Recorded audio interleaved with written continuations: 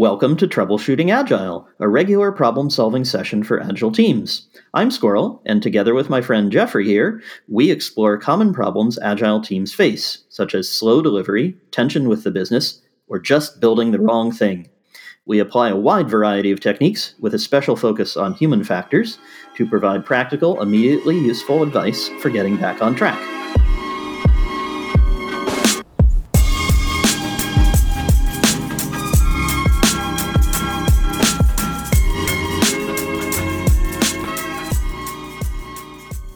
Well, hi there, Jeffrey and audience. Welcome to Troubleshooting Agile. I think we're on episode 5, and we're up to the third Agile principle, which is delivering working software frequently from a couple of weeks to a couple of months with a preference to the shortest timescale. And I have to say that, Jeffrey, it's a little hard for me to read that without laughing because there's been such a evolution in our thinking since this was written back in 2000 or so. Right. Absolutely. I mean, this is a huge change where it used to be the idea of something in a couple of months seemed crazy because integration periods lasted a couple of months. This is a sort of classic waterfall where you'd separate all the phases, and the requirements phase was followed by the coding phase and then followed by an integration phase before you even got to testing. So let alone having something that was quote unquote working, you couldn't even get the thing to run for months at a time. Absolutely. So the idea of iterations at a couple months was seemed inconceivable. And of course, there may be some of our listeners who are still in that circumstance, and we'll have some suggestions about how you could move from that position to something a bit more modern with some of the tools that exist. But it's not about and I think this is the thing is that the tools exist and the practices exist, and so what people really lack is the motivation and the belief that they should do it. Which is why when we were talking about this, I got very excited. To me, I'm almost as excited as I was about the first Agile principle, which I said could almost be a manifesto itself. In this one here, I think if I think about Agile and the practices, I've always thought of retrospective as being probably the most core Agile practice. It was as if you have retrospectives and you're reflecting, you could sort of derive the rest of it. Exactly. But I think the working software frequently is maybe the core discipline, the thing that you focus on. Are we doing it? If you're retrospecting on your ability to do working software frequently, I think you'd be doing fantastic. Absolutely. But just wanting to do it doesn't necessarily mean it's going to be easy. Which is certainly not. Probably where the discipline comes from. Exactly right. If it was easy, then you wouldn't need any discipline to do it. I've been reflecting, as I suspect a lot of people are at the beginning of the year, and I haven't moved off reflecting on how I should do more exercise. And that requires discipline. You have to sit down and say, I'm now going to go get on the exercise bicycle. That requires discipline. Eating ice cream doesn't require any discipline. It's easy and fun. I can do that all day. So that's, I think, the discipline part. But Kent Beck has this great commentary, which I know you and I have used over and over again in lots of different circumstances, which is that if something is difficult, you should just do it more often. Right. Absolutely. Which I think actually applies perfectly because I think it was originally applied towards continuous integration. Exactly. But you can apply it all over. So there's lots of cases to do that. We'll do that on another day. But certainly immediately here, it's relevant because as you write code initially, as you write the very first lines of code, unless you have it in mind or you have the habit, you're not going to create that code and create an infrastructure which allows you to do continuous integration, which is the situation we were all in years and years ago when you and I got started with continuous integration in the early 2000s. And right. I think you have a tremendous amount of experience there you might want to share with us. Well, of course, you and I met at the conference I organized, which is KitCon, the Continuous Integration and Testing Conference. Mm-hmm. And we met there in 2006. So for you and I, this is a very well-covered ground. We've talked about this many times, and all those for the a decade plus that we've been doing the conference, we've really seen a huge explosion of knowledge and out in the industry. And there's no reason for us to recap it here. One of the great things that have come out of all of the seeking and knowledge building is a very succinct book called Continuous Delivery by Jez Humble and Dave Farley. And so if anyone who wants to get caught up on what they should be doing, that's out there as a great resource. And goes through a fair amount of the history as well, including Jeffrey's being modest. He helped hugely to contribute to the very first continuous integration server, Cruise Control. So we should give Jeffrey credit. Well, thank you, and many others, and all the people who made those practices popular. The thing is that all the techniques for doing this are out there. So that we get to the question then about, well, what's lacking? I mean, we'll stick with the tools for a little bit. You would think that people would already, if they have they should see that how this principle of working software frequently relates to what we've talked about before. The first principle said we needed early and continuous delivery. Now we're kind of getting more specific and saying we want it, frequently from a couple weeks to a couple months. Although I think maybe today you might say more like every few days or every few weeks. Or every few hours. Or every few hours. Indeed. There are teams that do that. Yeah, absolutely. Let's set the bar high. Yes. And then we also had the last time we talked, it was about things like the OODA loop being able to respond quickly with changing requirements. So this is really still important that people have the infrastructure and the design and the mindset that allows them to have the ability to respond quickly.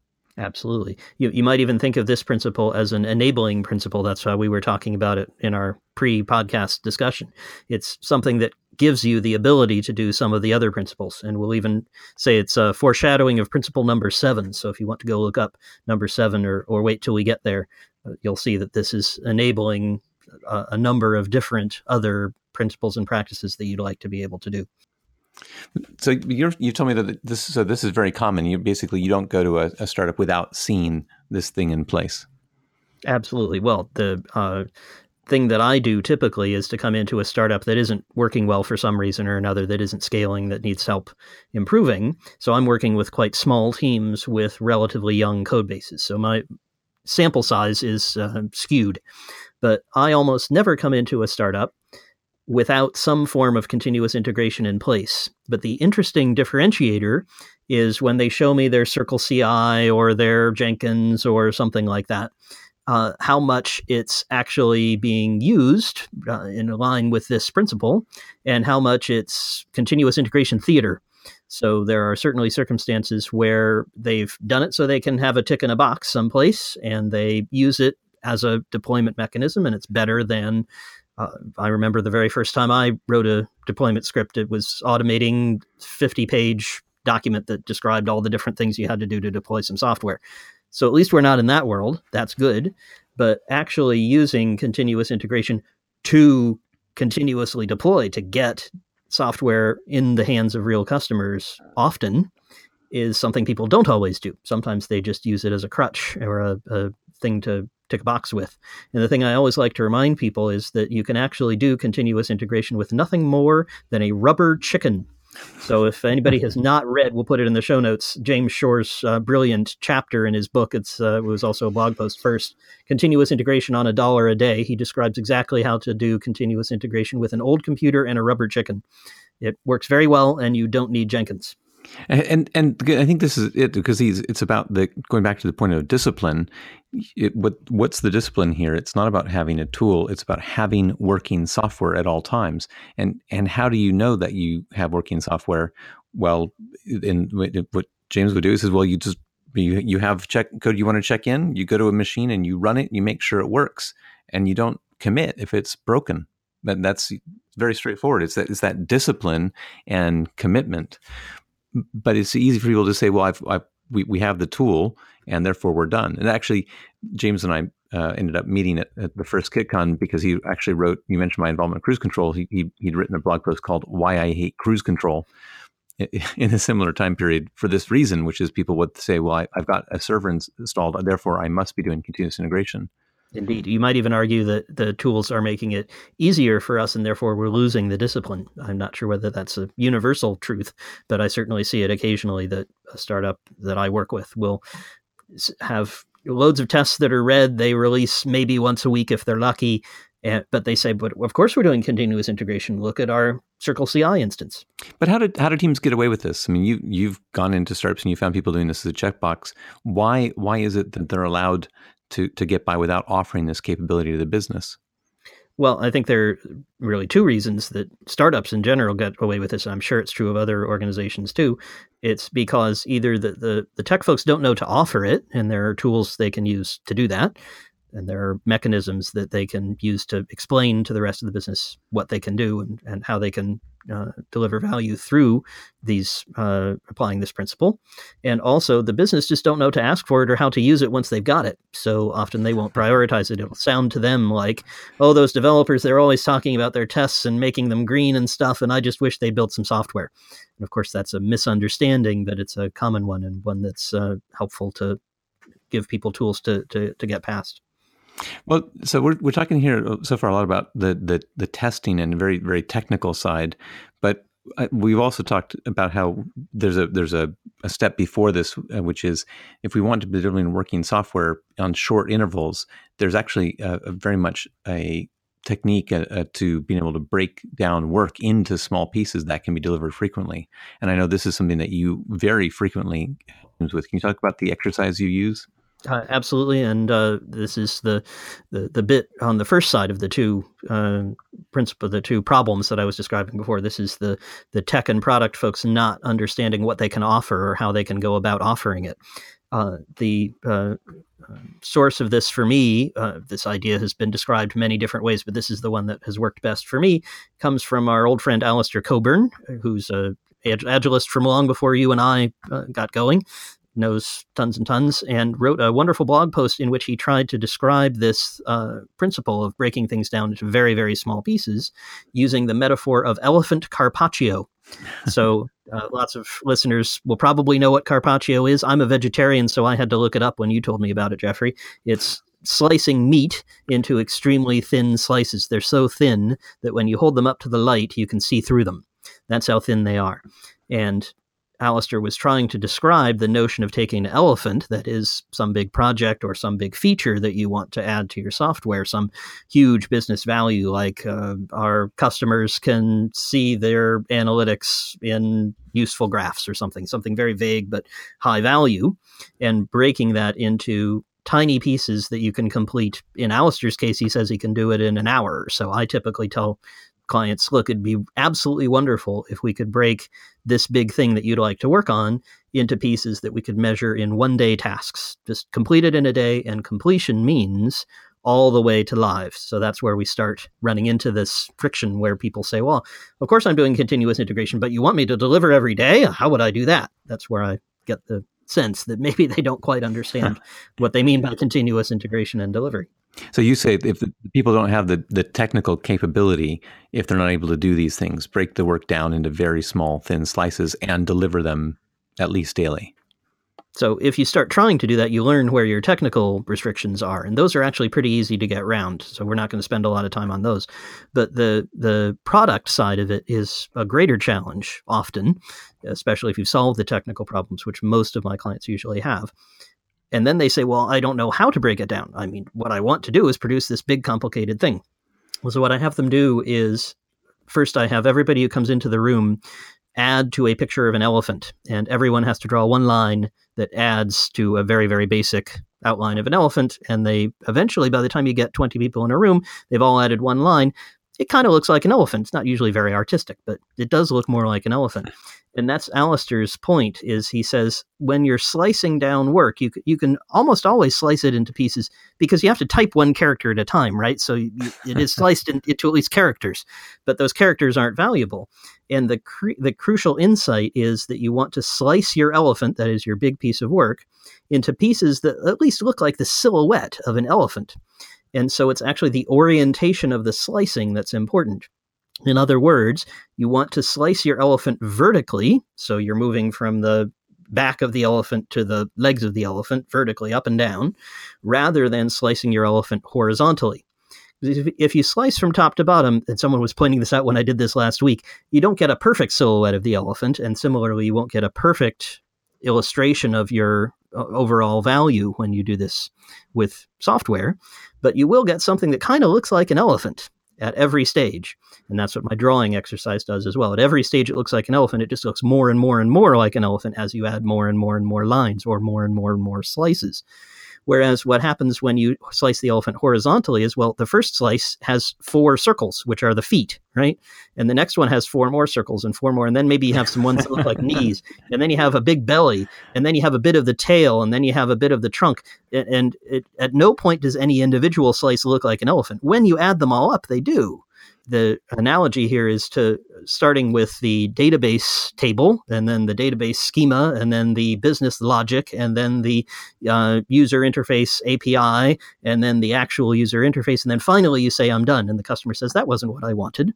Right. And what you'd much rather do is slice the elephant so it looks like an elephant at every stage. So this is end to end. You have a UI and you have your database storage. You have all the pieces in there. It's good to go at right from the very first delivery. Well, interestingly, you don't actually have to have all the layers necessarily present. Sometimes you can get away without that, and I have an example I can go through. I had a client, the very first one I taught this technique to, I was learning it as well, at least in this description of it from Coburn. The client wanted to create a color picker. So I'm sure everybody's seen a color picker, right? It has a little wheel. It's like a little circle, and it has different colors in it. And you click somewhere within the circle, and then the color you have selected shows up in a little box. And then you say, yep, that's the color I wanted. Or no, you click again and you pick a different one. And when you pick the one you want, you click select and you're done. So what you might think is, well, what I first have to do is create a column in which I'm going to store the color. And then I'm going to need to make sure that color has an effect somewhere they wanted it to change the color of a graph. So you'd have to make sure you had a way of using that, and so on and so forth. You'd build up all the pieces until eventually you'd show the color picker to the user, who would then say, I didn't want to change the color of this graph. And you would find it out. That's what we want to avoid. So what we did instead, and this is an abstracted example, I'm not sure if they did it precisely this way, but the illustration is still valid. They first created a button which said open color picker. And the button didn't do anything. That took them one day to create and figure out where it should go and kind of get the design right and so on. And, well, the button did do something. It put up a little box that said, thank you for expressing interest in our color picker. And then they would also record who had done that. And so they could phone them up and say, what did you want to change the color of? And they could learn quickly what was happening there. So that was day one. And you could get that all the way to live. So you could get through all the processes of quality control and code review and everything and get it live. Then the next day, they created a JPEG, literally a picture of a color picker. You clicked on it, nothing happened because it was a picture of a color picker. And they put that up. And similarly, if you clicked on it, it would put up a little box that said, thank you for expressing interest. We noticed you clicked here. Would you like to talk to us about it? So then it could get more feedback. This style, by the way, only works if you have a reasonable amount of usage, and they do. They're retail based, so they have a reasonable number of people coming through. They also labeled it as beta, so people weren't surprised by some things that didn't work. And if people complained, that was great. That meant they were interested, so they were very happy. Your mileage may vary. If you're building banking software, this might not be the right thing to do. But what do you want to change the color of the banknotes and banking software? That might be that might not be what you're doing. No, I want to deposit £1,000. Oh, sorry. Glad you're interested in making a deposit. No, that's not going to. Obviously, but there may be ways that will transfer. Absolutely, and we can go into it in more detail if people are interested. Feel free to tweet or email us, and we'll go into more detail on how this works in other circumstances. But just to finish the example, after they got the JPEG up and saw where people clicked, then they put up a version that let you select the color from the wheel, and you'd see it in the little box. But when you clicked save, it didn't save, and it would just put up another box that said, "Hey, thank you for this. Where did you expect it to go? Please talk to us." And then eventually, once they had gotten enough feedback, then they actually made save the color, and then they put it in the database. Then they made it actually alter the color of the graph, and then they received feedback on that. So they were able to go through all these steps. And each of them was deliverable in very clearly in a day. It was very simple to complete, but each one gave them valuable feedback from their users, and they were able to slice it up so that at every stage it looked like an elephant. And I love this story that you've just told, because it bridges what we're talking about, the challenges of why are people allowed to get away with this, and it's really that they're not being asked to deliver it. And so there's two challenges. Can the technology side of the organization, do they have the right skills to slice things down and deliver them incrementally? And that's something of what you're describing there. But the second is, does the business have the right mindset that they're out there to learn? Absolutely. And in this case, they didn't at all. How would you build that capability within them? How would you help them to understand that would be valuable to do a process like the one I just described. Well, I'll have them listen to this podcast now next time. and what we listened to last time, where we described the value of the OODA loop that we're trying to go through here as quickly as possible. And really the concept of the MVP. I mean, and we used this last time, but MVP is the idea of investing the least to learn the most. And I think your example of the color picker is a fantastic illustration of that. Just if no one clicks on it, we haven't invested very much. All we invested was putting a button on the page and recording that someone clicked. That's much cheaper than building out the whole feature. And for anybody who doesn't remember from last time, could you just remind us what the OODA loop is? Yes, the observe, orient, decide, act. This is the idea, the process you go through, take your observations, orient around, decide what you think they mean, what you're going to do, and then do your action. So exactly. And here we're learning from customers by seeing where they click. And so we're getting around that loop very quickly without doing all the investment that we would have to do to build the entire elephant. Right. And this idea of the minimum viable product, I think people sometimes get it wrong because they think it doesn't apply to them because, well, we already have a product. We don't, we already have something that's making money. But we say minimum viable product, this is a concept you can apply really to any product capability. What's the minimum amount that you need to invest to learn? And to the idea of how is learning going to help our business? How is learning going to help us? Is actually something that a lot of businesses on the business side aren't prepared to engage with. They have the idea, well, we've talked to our customers, we know what they need. We believe we know everything, so just go build what I'm asking for. And so the demand from the business sometimes can be, I just want it all to be done, and I'm not interested in incremental milestones. I'm not interested in getting a demo every day of these things. Just let me know when it's done. And I think that can be a real challenge to this idea of working software delivered frequently, is if your stakeholders aren't buying in. But I have a lot of empathy for those stakeholders because a thing that I often observe when I work with teams and get them to the stage where they are demoing daily is that people say, I never knew you could do this. I never knew this was possible. I didn't know I could ask for something like this. I didn't know I could get this kind of feedback from customers. So although there certainly are folks who say, look, I just know exactly what I want, build this, even they benefit from daily demos because they can give feedback on it. But there are frequently, very often, salespeople, marketers, other folks in the business, customer service people who come back to me and say, I just didn't know our team could do this. It's amazing. Could we try doing it this way? And usually the answer is yes. So often just offering it will help people to understand how they might use it, and giving them some examples of use cases is even better. Yep, absolutely. So those are the things we've talked about. Some of the obstacles of for people really engaging with this principle, the discipline of it, delivering working software frequently. What is frequently for people listening today? I think you really should set the bar higher than we did back in 2000. Alistair, of course, was one of the signatories of the Agile Manifesto, and I'm sure he, like me, went through places where there was multi-year delivery timeframes, and so now to the idea of waiting of a couple of months of being a short time scale seems a little bit laughable. The question we had though for listeners is we're going to do something new this time, and create a poll on the Troubleshooting Agile Twitter feed, because we want to know if you how are you doing on this principle. And we have 4 options for people to choose. You want to give us our options, Squirrel? Indeed. So the question is going to be, what's the obstacle for your organization to delivering working software frequently? And we've offered 4 answers. We'd love it if people had another answer. That would be interesting. But we've said that the tech team can't offer a solution that allows people to do this. The business don't know how to use the capability that we have. Both of those, i.e. tech and business, both don't know how to take advantage of this principle, or neither. We're already delivering frequently and things are working well. We'd be really interested to hear from our listeners where they fit on any of those 4 or someplace else. Yeah, and I can't wait to see the results, because hopefully we'll see how much the industry has really moved ahead. And if we get a lot of people telling us either tech or business, that will be a really interesting insight. So I'm fascinated to see these results. And it'll inform future podcasts. Well, Jeffrey, I think that's all we have to say on Agile Principle 3. Looking forward to discussing number 4 with you next week. Absolutely. Looking forward to it.